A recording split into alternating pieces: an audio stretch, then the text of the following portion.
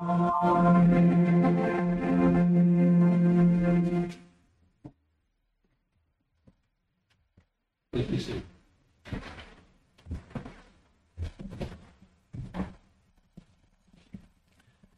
come now, brethren, to the preaching of God's Word, and I invite you to open your Bibles to the book of Romans and the 15th chapter, the book of Romans and the 15th chapter this morning as we continue our study through this epistle. And I will be reading and then preaching this morning on verses 8 through 13. Romans chapter 15, verses 8 through 13. I invite you to read along silently as I read aloud this morning. Romans chapter 15, beginning in verse 8. Here Paul writes, "For I tell you that Christ became a servant to the circumcised to show God's truthfulness, in order to confirm the promises given to the patriarchs, and in order that the Gentiles might glorify God for his mercy. As it is written, therefore I will praise you among the Gentiles and sing to your name. And again it is said, rejoice, O Gentiles, with his people. And again, praise the Lord, all you Gentiles, and let all the peoples extol him. And again, Isaiah says, the root of Jesse will come, even he who arises to rule the Gentiles. In him will the Gentiles hope. May the God of hope fill you with all joy and peace in believing, so that by the power of the Holy Spirit you may abound in hope." Let's pray. Our God and Father, we thank you for this time together this morning, and we ask now for the work of your Holy Spirit, that he would grant us an understanding of your word this morning and help us to apply it to our own lives in such a way that you are honored and glorified, and that our lives are transformed and pleasing to you. For we ask these things this morning in Jesus' name. Amen. Brethren, it is fitting, as Paul brings this letter to the Romans to a close, that he focuses our attention once more upon the saving mission of our Lord Jesus Christ. For everything that Paul has written in this epistle with respect to the gospel has been intended to stress the fact that Jesus is at the very center of God's saving purposes, and that both Jews and Gentiles can be saved through Christ. In fact, if you'll recall, back in the first chapter of this letter to the Romans, Paul stressed that the gospel of Christ is the power of God to save the Jew first, and also to the Greek. For this is the evidence that God's saving purposes are greater than any one nation or greater than any one people, and that Christ's saving mission was to draw all of God's elect to himself. And thus it should be no surprise to us that as Paul brings his explanation of the gospel and its implications to an end here in these final chapters of Romans, that Paul provides a brilliant summary of how Christ brought the truth of the gospel in unique ways to both the Jews and the Gentiles. In fact, as we'll see here in our sermon text this morning, Christ fulfilled his saving mission in a glorious way that was uniquely tailored to God's purposes for both groups. Uniquely tailored for God's purposes for both groups, and what resulted resounded loudly in praise to God. And so let's consider first the saving mission of Christ this morning as it was manifested to the Jews, or to those whom Paul identifies here as the circumcised. For Paul writes here in verse 8 of our text this morning, "I tell you that Christ became a servant to the circumcised to show God's truthfulness in order to confirm the promises given to the patriarchs." And of course, in presenting Christ's saving mission to the Jews in this manner, Paul reveals to us what Jesus did to manifest the truthfulness of God and to meet the Jews at the point of their greatest spiritual need. To meet the Jews at the point of their greatest spiritual need. And how did Christ manifest God's truthfulness? Well, Paul states here that Christ became a servant to the circumcised, a servant to the circumcised. Or in other words, Christ demonstrated his willingness to empty and to humble himself, according to Philippians chapter 2, verses 7 and 8, and to become a servant to those who were circumcised, or to those who had received the physical rite of circumcision from Abraham. And what's significant about this declaration is that it offers proof of what Jesus was willing to do in order to show what God had declared about salvation, what God had spoken through Jesus Christ was true. For Christ, as the true Lord of glory, didn't need to prove anything to anyone. He didn't need to prove himself to the Jews. And yet there is a sense here that Paul states here in verse 8, where Christ embraced the humble task of proving something. Christ embraced the humble task of showing something, of showing that God's pledge to save his people was true by coming to this earth as a servant to the very people he had created.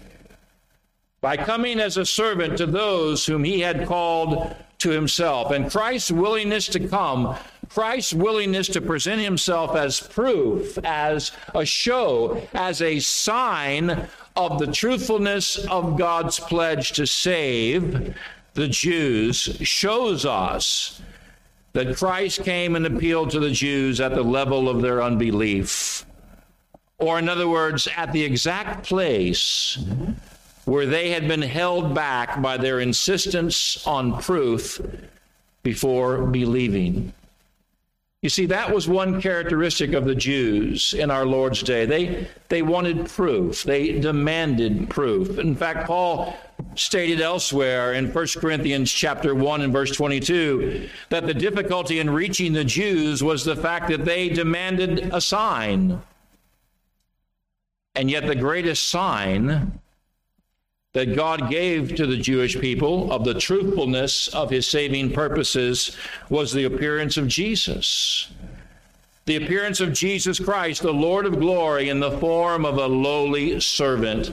For Christ's coming showed, demonstrated the true nature of God's appeal to them. And this is amazing, that God would do this, that he would provide them with the very proof, the very sign that they demanded, although they didn't really realize the significance of God's actions. Then not only did Christ in his saving mission show forth as proof God's truthfulness, but we also read here from Paul in verse 8 of Romans 15 that Christ came in order to confirm the promises given to the patriarchs. To confirm the promises given to the patriarchs. And this declaration from Paul speaks of the certainty of all that God has promised through Jesus Christ. This word confirmation is amazing, confirmed. It speaks of certainty. For Paul's main point here is that God keeps his promises to his people. And when Christ came to this earth, he not only affirmed, but he fulfilled what God had promised to the Jewish patriarchs of old. Christ provided yet another reason for the Jews to embrace him. And yet we know that rather than seeing Christ as the one whom Abraham longed to see, the one that the patriarchs had faith in, the Jews rejected Christ. For they did not see the promises as pointing to Christ, but they interpreted the promises incorrectly, and they claimed for themselves a privileged status before God. They said the promises are ours, but they divorced the promises from Christ. They missed the fact that Christ was confirming the certainty of God's promises merely by his being present among them. His presence was confirmation that what God had promised to the patriarchs would be fulfilled and was being fulfilled. However, Paul's primary emphasis here in our sermon text is not that the Jews were guilty of missing these signs and guilty of misinterpreting the promises which they were, but the fact that Christ came to them fulfilling his saving mission in such a way that all obstacles to receiving him were removed. Note that all obstacles to receiving him were removed, and the way of salvation was made plain. Plain. And of course, there were many Jews who came to see and to embrace the saving mission of Christ, even in Paul's day, which is why Paul sets forth real hope for the Jewish people throughout this letter. In fact, you'll remember back in Romans chapter 11, Paul talks about the hope that is set forth for Israel. And here in Romans chapter 15, Paul again sets forth that hope. For God has reserved a faithful remnant among the Jewish people. Not only has he reserved for himself a faithful remnant, but he's made it possible for them through confirmation, through proof, to believe the truth of the gospel by the work of the Spirit. And yet, what about the Gentiles? What about the Gentiles? In what sense was Christ's saving mission for them different than that of the Jews? Well, Paul addresses Christ's saving mission with respect to the Gentiles beginning in verse 9 of this 15th chapter. For Paul writes that Jesus Christ came in order that the Gentiles might glorify God for his mercy. They might glorify God for his mercy. And notice it's a little bit different here than that of the Jews. Beloved, there are two phrases here in this verse 9, that truly set forth what is distinctive about Christ's saving mission to the Gentiles. For although Jews and Gentiles are both saved, they're both justified in the same way, Paul does make use of two phrases that emphasize different aspects of God's work in the Gentiles in comparison with the Jews. And again, these are matters of emphasis. These are not matters of content, but matters of emphasis. First, Paul uses the phrase here in verse 9, that the Gentiles might glorify God. That the Gentiles might glorify God, in reference to what Christ came in order to produce within God's elect people. And the reason that this is significant, brethren, is that in the minds of most Jews, it was hard to conceive of any Gentile glorifying God. It was hard for the Jews to even think about that idea. The Gentiles were considered unclean. The Gentiles were considered to be excluded from the scope and from the hope of God's saving purposes. And yet here in verse 9 of Romans 15, Paul reveals that Christ came, Christ accomplished his saving mission so that Gentiles, for people like you and I, could bring glory to God. Bring glory to God. And not because of anything that we could do or that we could contribute, but because of Christ's saving works alone. For it is through Christ and his atoning sacrifice on their behalf that Gentiles are made acceptable in God's sight. And so Paul first emphasizes, with reference to Christ's saving mission to the Gentiles, that its particular focus was to bring glory to God in a way not possible before. For whereas the Gentiles were once viewed as an affront to all that promoted God and his glory, Christ changed that. Christ changed that, for he made believing Gentiles acceptable to God, and he enabled them to glorify God where they once did not.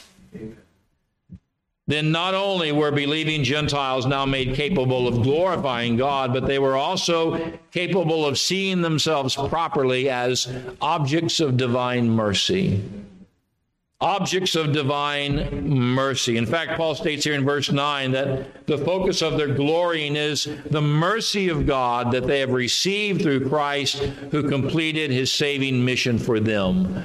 For without God's great mercy, you and I, as Gentiles, who were once afar off and strangers and aliens to the covenants of promise, would be permanently lost. And we would be receiving everything that we deserved by means of justice and pending wrath. And yet, because God is so merciful, and so unexpectedly and generously so, that we are now the recipients of God's mercy in a way that the Jews never fully experienced. Now, I didn't say that the Jews did not know about the mercy of God. They did, but they did not experience it in the same way, to the same extent. They never were faced with the reality of being spiritual outcasts as the Gentiles were. They had promises and privileges that the Gentiles never possessed.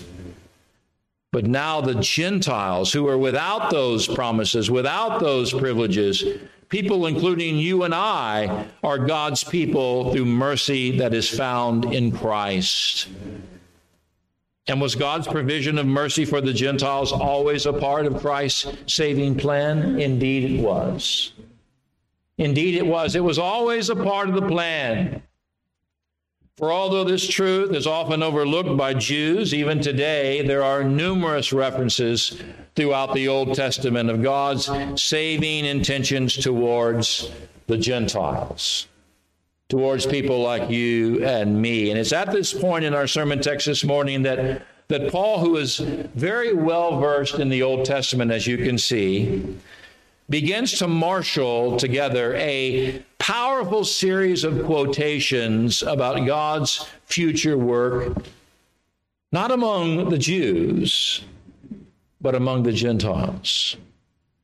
In fact, here in verses 9 through 12 of Romans 15, Paul quotes from several Old Testament passages. Psalm 18 and verse 49, Deuteronomy 32 and verse 43, Psalm 117 and verse 1, and Isaiah chapter 11 and verse 10, all to show that the Gentiles were always a part of God's redemptive plan in Christ, although it was not always evident at first glance how the Gentiles would be brought into the fold of God.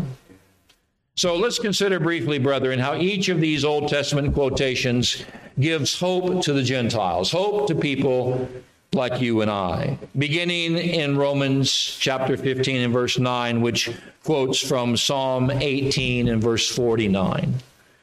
Psalm 18 and verse 49, for here Paul writes, as it is written, therefore I will praise you among the Gentiles and sing to your name. And in the context of Psalm 18, the psalmist David is speaking of how the Lord will be exalted as the God of salvation. Salvation is the context.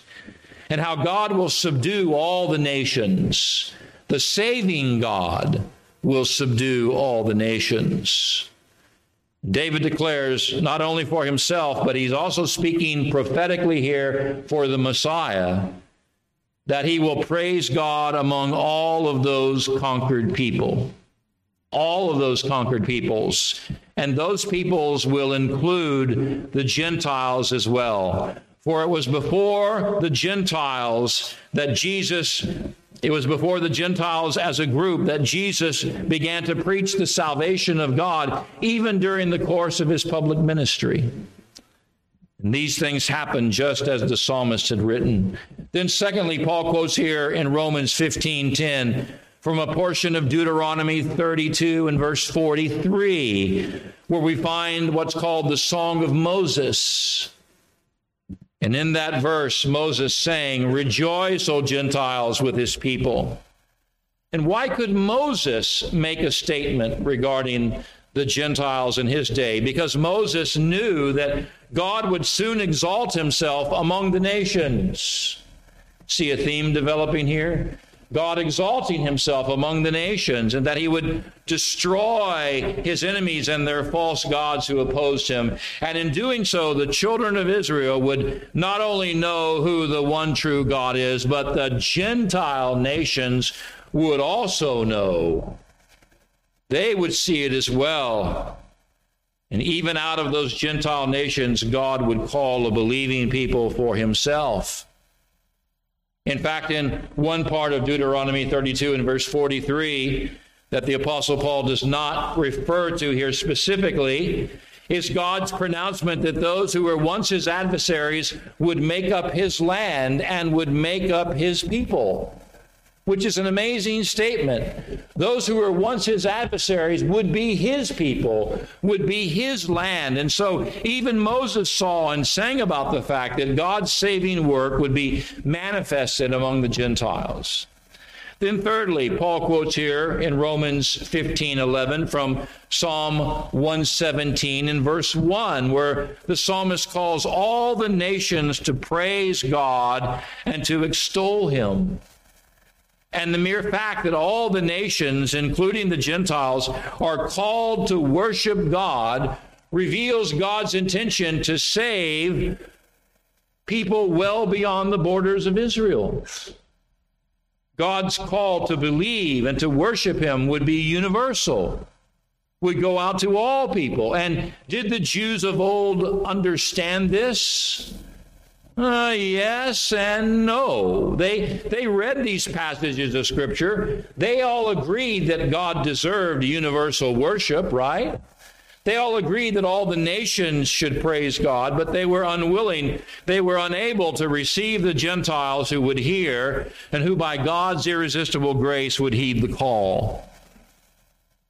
But Psalm 117 and verse 1 clearly points to God's plan and Christ's saving mission to create a universal church, a universal body of worshipers, which in time would be seen through the gathering of both Jew and Gentile. Then fourthly and lastly, Paul quotes here from Isaiah 11:10.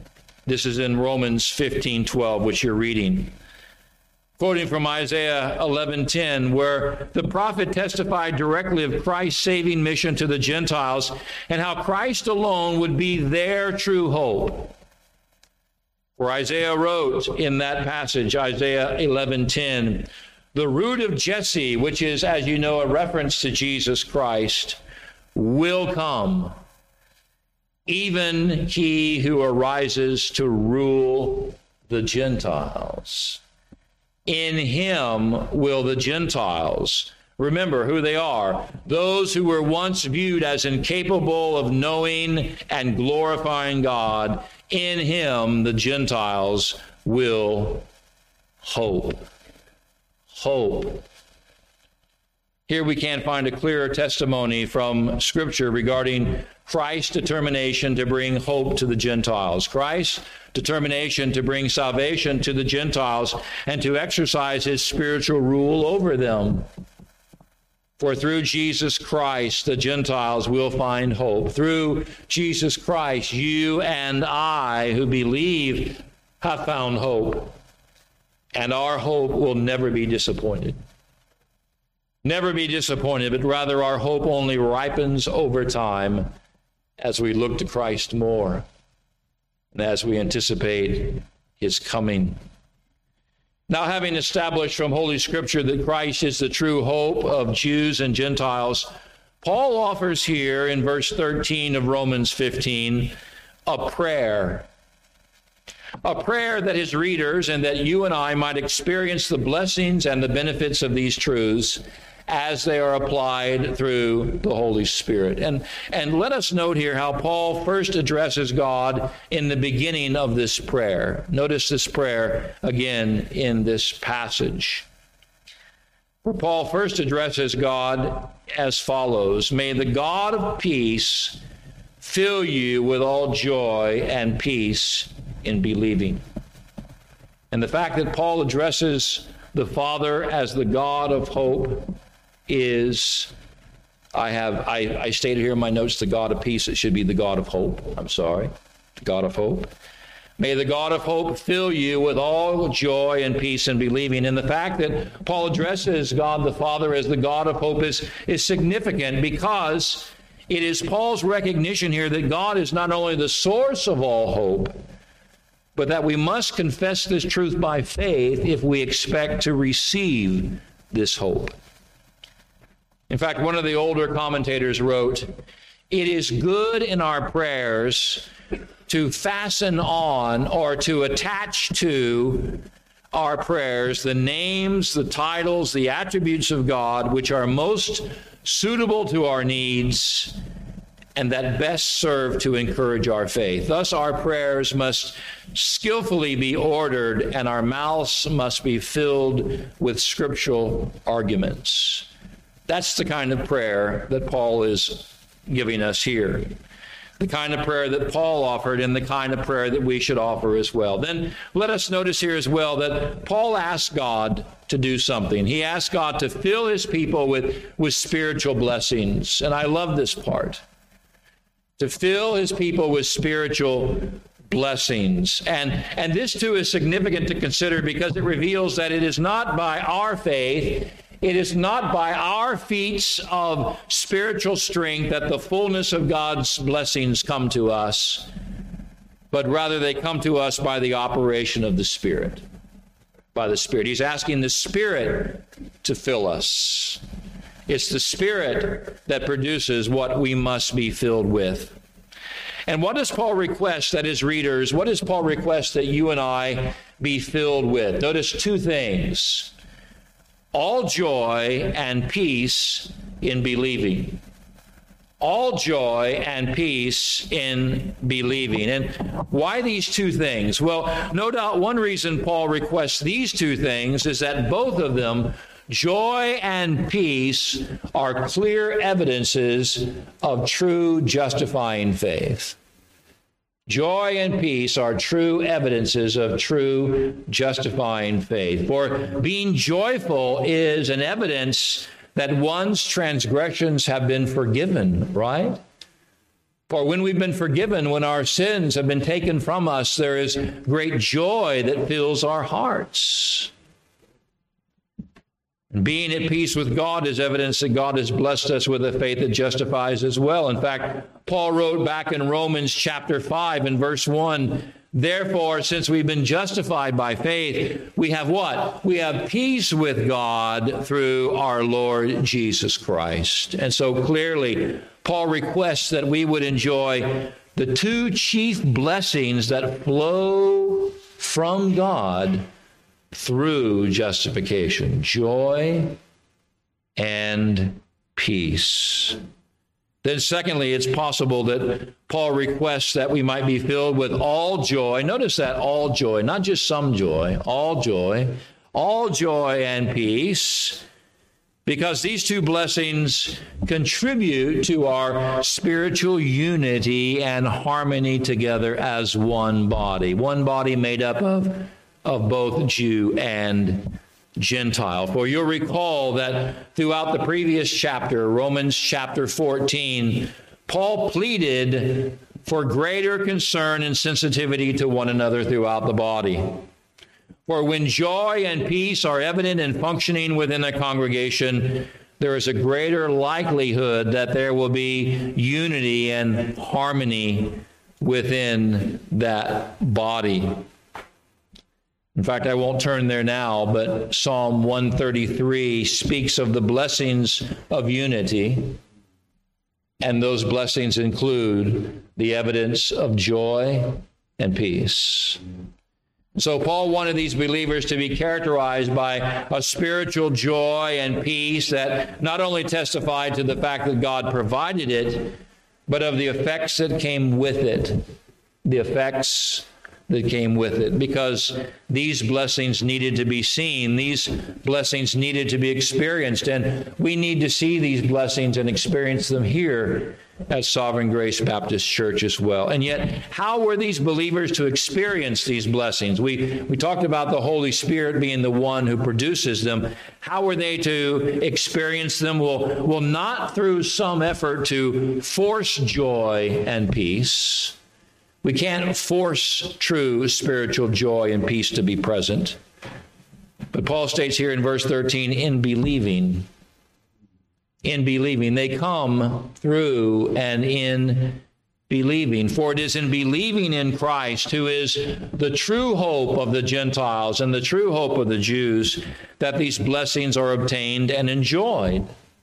For God does not grant or extend these blessings in response to human efforts or in response to human energy, but in response to that faith that the Spirit produces.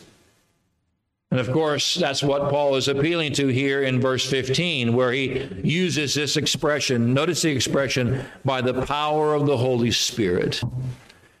Paul knows where these blessings come from, and he appeals to God by the power of the Holy Spirit to grant them, to create within them, and to sustain within them true joy and peace.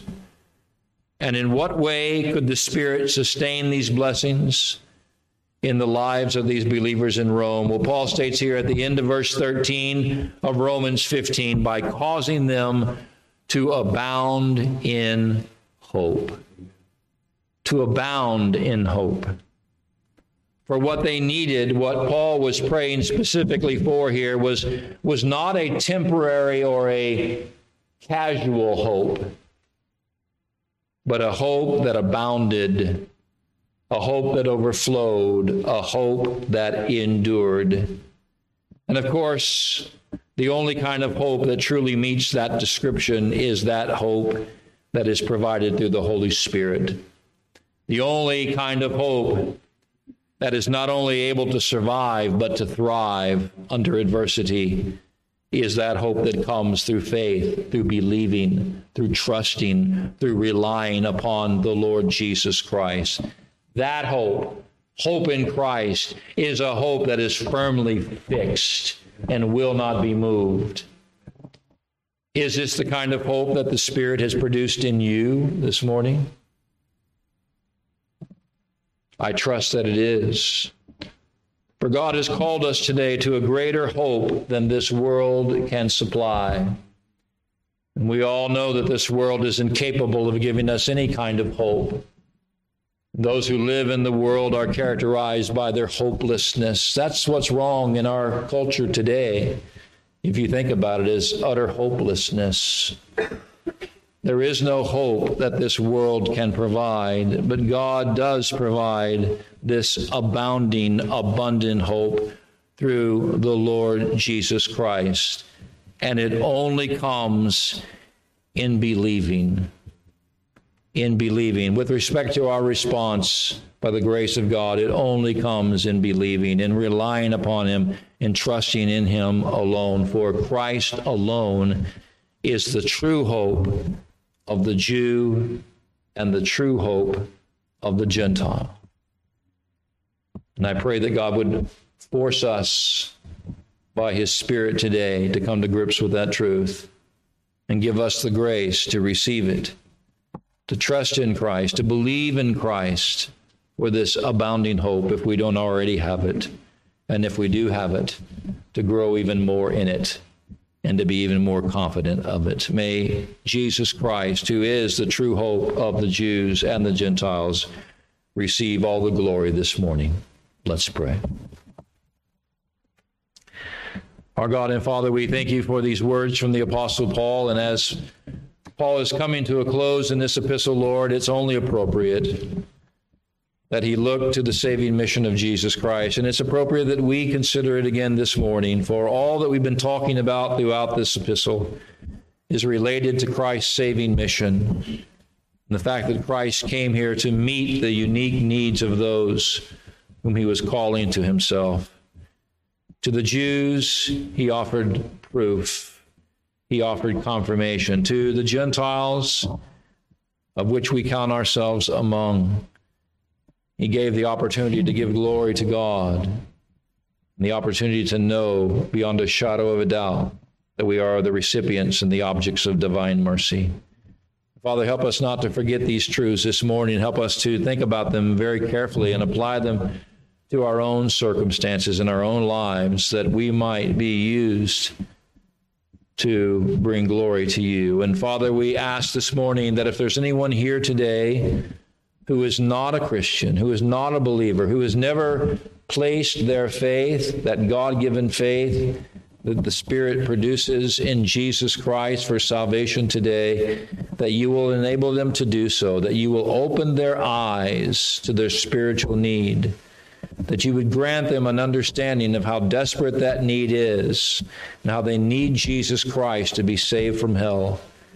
And I pray, dear Lord, that you would then give them the will, through the work of your Spirit, to trust in Christ, to cry out to Christ, to rely upon Jesus Christ alone today for their salvation. Grant that request, we pray, to any who may be unsaved among us today. And Father, may you simply glorify yourself in your church today by granting us these spiritual blessings that we've been talking about, all joy and peace. May we be a joyful, peaceful congregation. May we know this abiding hope that you give to your people. And may it be rich and evident in our lives. May we be greatly encouraged and refreshed by it.